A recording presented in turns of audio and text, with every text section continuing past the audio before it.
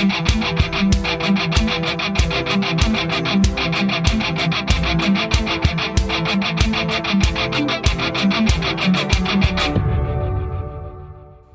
to the Yacht Business Podcast. I'm David Fuller, recording this episode at the Sydney Boat Show. I'm looking for disruptive technology and innovation, and I'm also interested to see where the industry is when it comes to sustainability. This year, the Boating Industry Association judged the inaugural Sustainability Award. BIA President Andrew Fielding said the award was introduced to recognize outstanding efforts by businesses promoting sustainable practices and supporting environmental responsibility within the boating industry. The judging panel faced tough competition with a healthy number of submissions, showcasing the industry's growing interest and commitment to sustainability, Fielding said. It was good to see so many submissions in the award's first year, and the fantastic variety of activity and initiatives that are taking place across the various sectors within our industry. I sat down with Nick Tyrrell, Managing Director and founder of GoBoat, who were the first ever winners of the award. My name is Nick Tyrrell, Managing Director of GoBoat. And it's a big day for GoBoat. You've won the inaugural Sustainability in the Boating Industry Award. How did that all come about? Well, it's taken a long time to get to here. We started in 2017 in Canberra, of all places, with electric boats, and we've been working on, I guess, our sustainability credentials since then. But this is the first year the Boating Industry Association has had this award for sustainability, so we're pretty pumped to win the first one. Notice to any newcomers, we'll be trying for more after this. We won't be happy with just one. We'll keep pushing the envelope like we have done for the last few years and continue innovating in the sustainability space. So what are some of the main pillars of your sustainability strategy, or the way you do things? There's probably three. One is in production, so we've onshored the production of the boats to Australia so we can be sure of the sustainability credibility of the production. So when it comes to what composites we use, reclaimed timber, for example, in the things like the picnic table that is on the boats. So that's one thing. In production, we're pretty confident of getting accredited as carbon neutral next year in that space. The second, I guess, element or second pillar is in propulsion, so we use all electric in the boats. We try different types of batteries. We're always innovating in that space. We've got a couple of different motors on trial from a couple of different manufacturers, seeing where we get the most efficiency and the best results. And reliability, of course, is really important. And then thirdly, I think, and critically, we I guess apply sustainability principles to everything we do. So that's from having a paperless office to moving a lot of and investing a lot in moving traditionally paper-heavy processes for customers and that kind of thing online. And I think all those three things together mean that when last year we had 120,000 guests on our boats in our locations in Australia, every single one of those people relies on us to be credible, I think, in our sustainability focus. So I guess we continue to keep pushing. There's areas where we can definitely improve. So life cycle of our batteries, for example, and how we can reduce wastage and recycling opportunities there. But also, how can we use less batteries or fewer batteries? So we're investing at the moment in a design project to create a stylish looking but also functional solar bimini. So to be able to get more range out of our boats and be able to, at the same time, reduce the batteries that we need to get that range. So there's always innovation going on, but because we've got it, I guess, as our central principle of sustainability, we're committed to it. I guess on the one hand, we're doing it because we're trying to stop the planet from burning, but on the other hand, it's actually a much better boating experience when you go electric, isn't it? It actually is a big driver of what we do. It's not only about. I think what we do proves that you can save the planet in inverted commas. Also offer a really unique and different and popular experience to people, because it's not just that we take the barriers away to boating for people generally, but that we offer them an experience that's different to just getting on a boat, getting somewhere quickly, dealing with the wake of other boats and swell and all that kind of thing, and maybe getting a bit seasick on the way, and then dropping anchor and then spending some time relaxing. We transform that, I think, and give people a totally different option, which is enjoy the journey, not just the destination. So you can have a great chat with your people that you bring on the boat. Be selective, because you might be stuck with them for a couple of hours, so you want to make sure you bring the right group, of course. But we build the whole concept around a picnic table on the boat. So you can enjoy a couple of drinks, you can enjoy a picnic, some cheeses, a bit of wine, whatever you like. Not too much wine though, we've got limits. But you can do that while you're just tootling around in a bay or you're going up the river or whatever it might be. It's not just about the destination, but it's about the journey. And it's also about the absence of noise, which is also a massive difference to the experience of an electric boat. Yeah, noise and fumes. And look, let's not beat around the bush. The boats aren't fast. We deliberately speed limit them so that we get enough range to be able to offer them all day to people, but also so they can drive them without a boat license.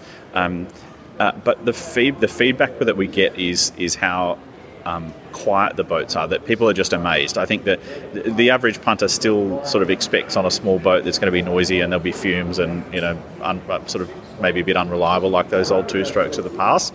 The new four-strokes obviously are much more reliable, but that's actually an element when we talk about it not just being about the environment. The product itself it works from not just a customer point of view, but from a business perspective. The maintenance on electric motors is extraordinarily low or what's required is extraordinarily low compared to traditional internal combustion, even outboards. I know outboards are easier to maintain, but our electric motors, we do most of the servicing in-house. We service them once every 6 months, and servicing consists of really sort of re-greasing some seals and replacing some O-rings. It's quite limited. So it works from a business perspective as well as from a customer perspective. But boating traditionally has been seen as a fairly inaccessible pastime. The investment to get into boating can be quite large. You're also helping on that sense in terms of giving people a toe in the water, if you like, of the experience, so they can then say, oh, I like this, maybe I'll go and think about getting my own boat. That's right. And look, the genesis of the whole business for me was that I didn't have any experience with boating. And when I was in Europe on holidays once, some crazy person rented me a little boat with an electric motor to tootle around in. And as someone who had no experience in boating, and I mean pretty close to zero, I'd done a couple of fishing charters, that was probably it, and took the ferry to work. For me, that was revelatory. That was me as a punter off the street with no boat license in a foreign country. I could experience what I thought it costs hundreds of thousands of dollars to experience. And I know the boats they're not a super yacht. They're not super fancy, but they're a bit sexy. They're a bit stylish. They're very European. They're built to a very high standard, and removing those barriers, as you say, where people do have a sense that getting into boating is, oh gosh, this is like standing under a shower. Well, that's my dad used to say that. If ever I was looking at someone's boat or something as a kid, it was like, well, it is like tearing up. He used to say, what did he say? Tearing up pineapples, the $50 notes in the shower. So yes, it's a bit like that. But 75% of our guests are women. And traditionally women have felt a bit excluded, I think, from the boating industry, or at least that the barriers were a little bit high. Blokes typically, I think, are a bit more inclined to be interested in things that go brum brum, and I'm certainly one of those, more in a car space than a boat space historically. But removing those barriers for people and taking some of the jargon out, we don't make them remember which way is port and which way is starboard and all that kind of thing when we're doing our safety briefing, but we show them how to use a life jacket. We show them which way to go on the side of cardinal markers or those kind of things, and we sort of remove those barriers so that it really is accessible to everyone. And we think it's a great opportunity to get new people into boating that otherwise may not have ever thought that it was possible for them. Despite the award, there were very few examples of sustainable boating at the show. One exception was the E-Yachts Group, which was showcasing boats from their Rand range. I spoke with Ross Turner about some of the trends in the market. I'm Ross Turner. I'm the General Manager of the E-Yachts Group. and that consists of Carbon Yachts, E-Yachts, TMG Yachts, and Cobley, and also VesselTech, our service support. In the E-Yachts group, we're actually trying to do what little we can to try and turn what is invariably quite a difficult industry to be properly sustainable, to take a few small steps to help really drive that sustainability angle, mostly with the brands that we choose to represent. So the E-Yachts group actually is made up of 4 different companies, well 5 now in fact, including our newest sister company, Carbon Yachts. And the brands that really have that main sustainable focus that we have, firstly the Rams, which are obviously most well known for being electric day boats, but they also can be optioned with traditional internal combustion engines, ICE engines as well. Despite the fact that they're really well known for being electric boats first and foremost, the price point of electric still makes them out of reach for many. So about 50% of the Rams that are actually sold at the moment are still traditional petrol or diesel internal engines. But the build of the Rams is very sustainably focused. So they actually use recycled bottles, PET bottles, in the hull construction. The leather you're sitting on isn't actually real leather, it's vegan, cruelty-free leather, as they call it. All the teak's FSC, and the build process tries to use an awful lot less material, so a lot less waste than you get in traditional boat manufacturing.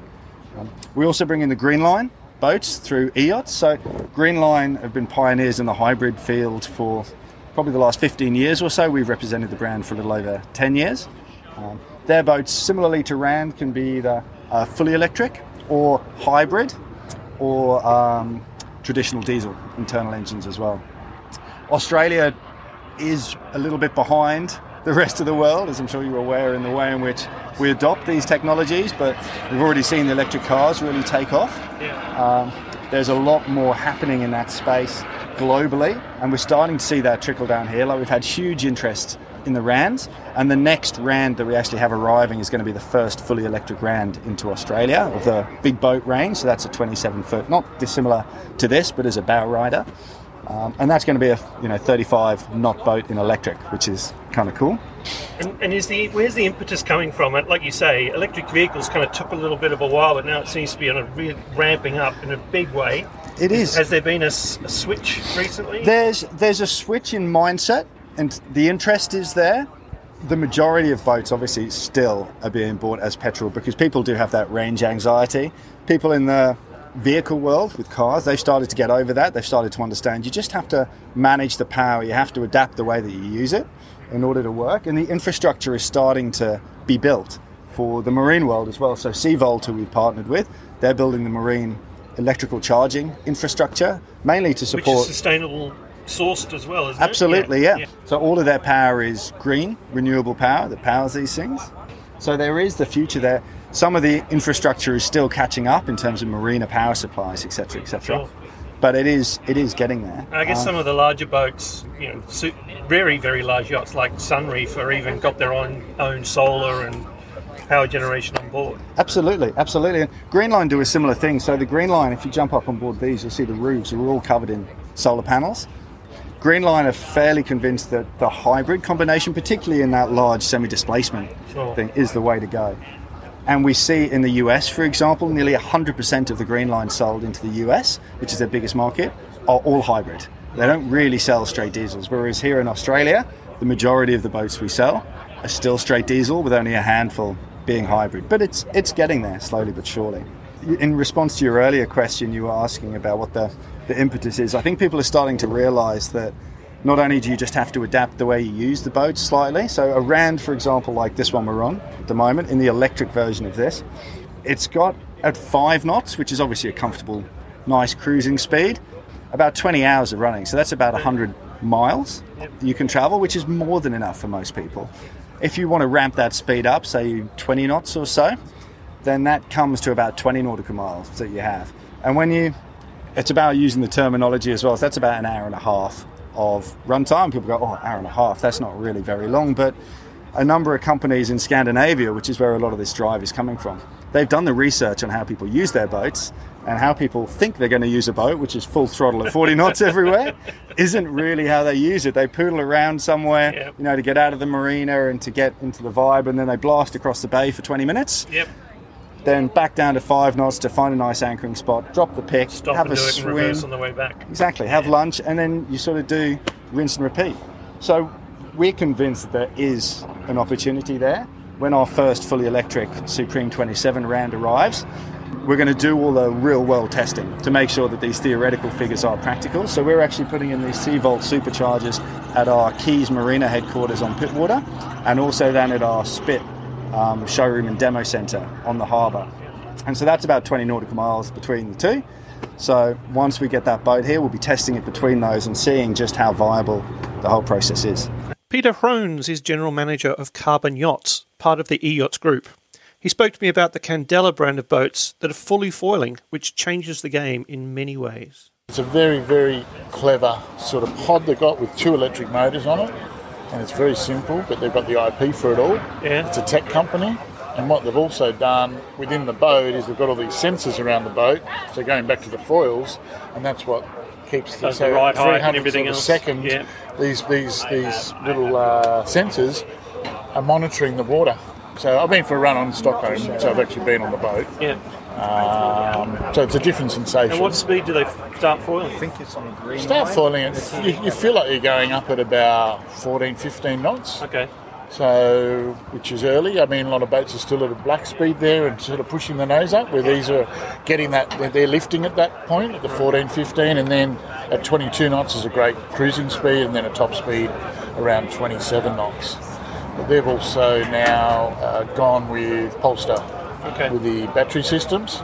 So that's now with that battery system, it's sort of like the latest, and that's giving them that extra mileage. So before was maybe 40 odd miles, and now with this new battery system from Polestar, they're doing the 58 nautical miles, which is quite a lot, because at the end of the day, a lot of these day boats, they tend to go out, and they only go out for, you'd be lucky to do 20 miles. Sure. I mean, really, it's 20 miles to Pittwater.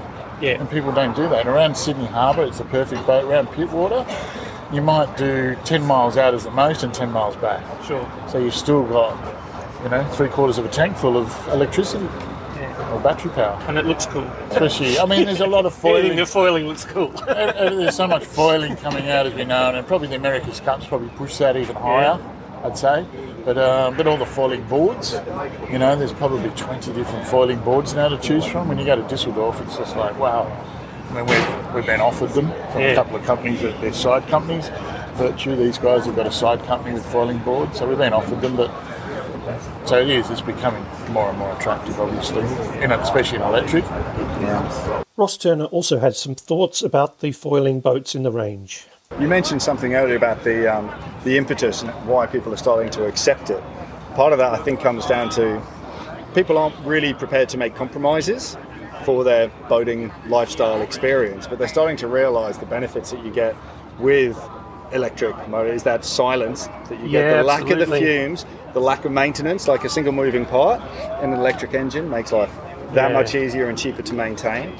I guess it's also understanding your buyer personas, though, isn't it? If you want someone who literally just wants to sit in a peaceful bay and have a cocktail, then that's a totally different, buyer user case to someone who literally wants to have the exhausts, blaring and everything else. You don't need. I mean, you need to put the stereos on most of these boats at full blast to be able to hear them when you're driving. Yeah. But on this, you don't hear anything. The only thing you ever hear is when you land. You hear the hull. And being carbon, I mean, that's the other thing. It's not cheap to build in carbon. Sure. So here's some of this is from Candela, their factory. I grabbed a couple of bits of carbon from them. But, that whole boat, everything from the seats to everything is built in carbon. So that boat, I think, weighs 1,600 kilos. So it's a lot.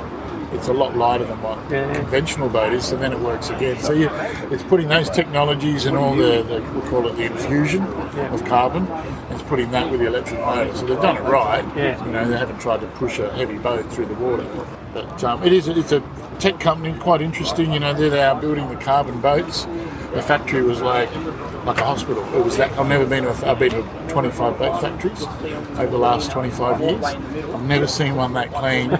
Never smelled. There was not even a smell of the resin. Anything, no smells. And then they're going to go to these passenger, which they've already pre-sold 5 of. And so there'll be the smaller. They had the bigger cats, like a catamaran version. This one's quite a small one. but they had the bigger 12. And interesting again, once they've done a lot of research, and they see how much a lot of these passenger ferries are just completely empty. Right. They're not, they're only getting capacity of 20-30%. Yeah. And so why are they again, like, we know our ferries here. You see them and you go, wow, look, there's like 10 people on that. Well, we used to have hydrofoils on Sydney Harbour back in the day. Things are going full circle. We used to have supersonic planes as well. We could do with them coming back at some point. Although those hydrofoils here belched out all kinds of smoke out the back. You didn't want to sit on the back deck. No, absolutely. And it's really interesting because obviously you've got to go slow at this last part in WA, in the Swan River. Yeah. It's because of wake. Right. There's no wake. So there's this huge argument they're having now. Oh, try and I change see. that. Because if they don't change it, they can't do the amount of runs that they need to do at the moment. And it's only just off where they're going to make no wake. And there's no busyness. There's one wharf. There's no busyness. So they're trying to get that through to say, well, we don't want to do 6 or 8 knots. We want to do 20 knots right up. We don't want to do 8 miles. Going slow or whatever it is. It's interesting. The regulations take a while to catch up. Yeah, so that's their argument. As soon as they get that part, then they can order the boats because this is going to work. So the Sophias, for example, which are the luxury day sailers that are being brought through carbon yachts now, they're 27, they're smaller, boat, comes as standard with an electric propulsion. Right. You don't have an alternative. And then you go 33, 37 foot long, and you can option them with electric. And about 50% of the boats chosen over there all are electric. So it just takes a long time for it to catch up. In the halls of Sydney's ICC were a different kind of boat, smaller with outboard engines. I had a chat with David Meehan from Mercury about what was happening in their market. Yeah, David Meehan, Director of Sales for Australia, New Zealand and the Pacific. So we're at the Sydney Boat Show and see you've got a lot of your electric outboards here displayed. How's the move towards electric going in Australia? Yeah, look, it's really interesting. We launched the 7.5E at Miami in February and we've had an unbelievable response to people wanting to, especially the small tenders, up to 9 horsepower is where they really want to be with an electric engine. And it's quite surprised us as to the demand for that type of product. People like the green aspect and the versatility of not having to carry fuel as well. So the type of client seems to be that ship-to-shore tender customer that doesn't want to carry petrol but wants to have an electric outboard they can charge up and use. And is there still the anxiety around range, or is that something that's slowly being overcome?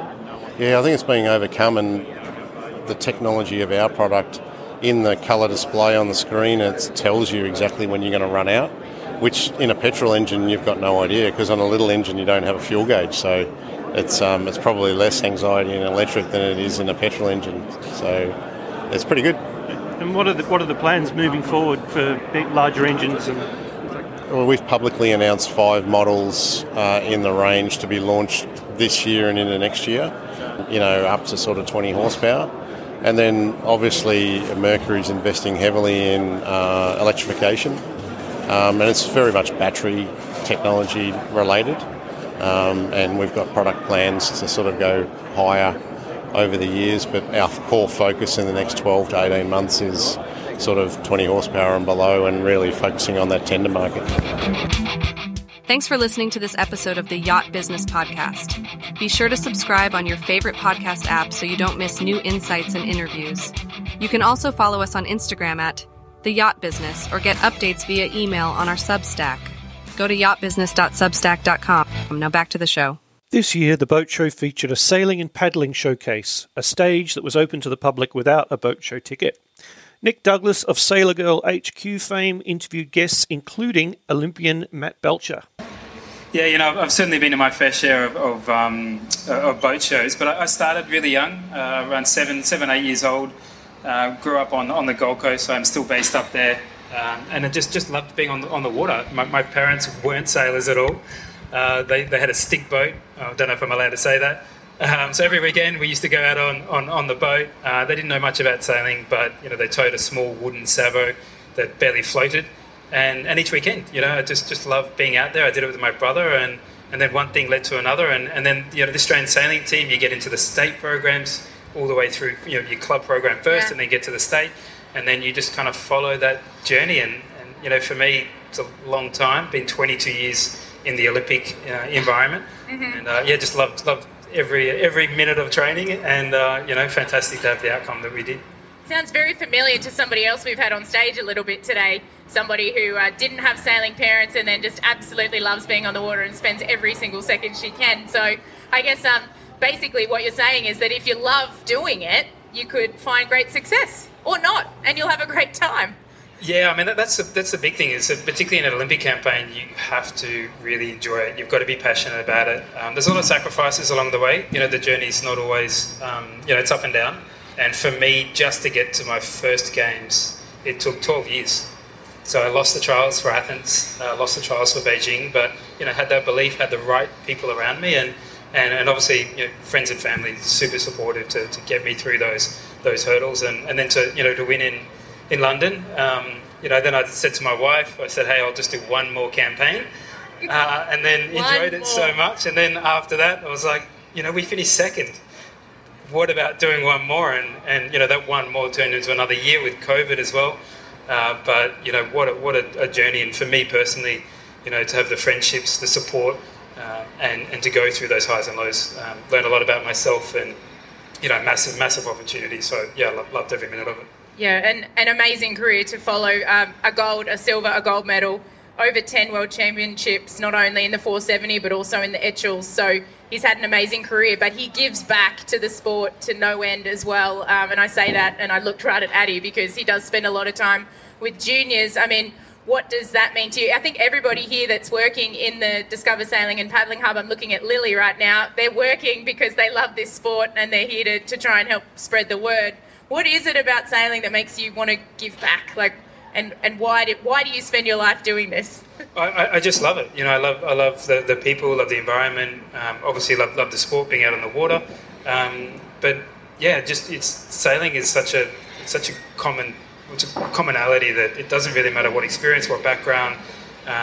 Doesn't matter what status you are, whether that's in business or in social environment, that everyone's the same. We're all there to do a job. You're all on the boat together. You have to work together, and you're tasked with some really tough environments. We look at the complexity of the sport, whether that's in America's Cup, might be SailGP, might be Olympic, even just getting out of the harbour, right? I mean, it's not an easy thing, and there's a lot of things that you need to make sure come together, and that's what I love about the sport, is that we have so many key supporters of these top cruising brands that love sailing, and you could be a junior, second time on a boat, and you can have that connection and that environment and be together, really work as one, and I think that's a really cool thing about the sport, and it makes it interesting, right? Indeed, and I think I've said a few times today, it's a sport for life, whether that's paddling, and we've got paddling here in the hub, or we've got the foiling, or we've got, of course, the sailing. We were just both talking to one of our friends off stage by the name of John Bertrand, and he's still racing and doing incredibly well and winning nationals. But you don't even have to be winning to be out there and enjoying it. And I hope that, I spend some of my last days out on the water, and you're probably the same. Yeah, absolutely. Any excuse to get out on the water, we take it. And I think that's such a great thing about the sport, is that you can race against these heroes that are America's Cup champions, Olympic champions, and in such a wide range of classes. So it is something. It's a sport for life, and you certainly learn a lot about yourself going through that journey. Yeah, and on that note, I'm going to finish with our most successful Olympic sailor of all time, Mr. Matt Belcher, not only a champion on the water but off the water as well. So thank you for spending time with us today, Matt. It's a pleasure, Nick. Yeah, awesome.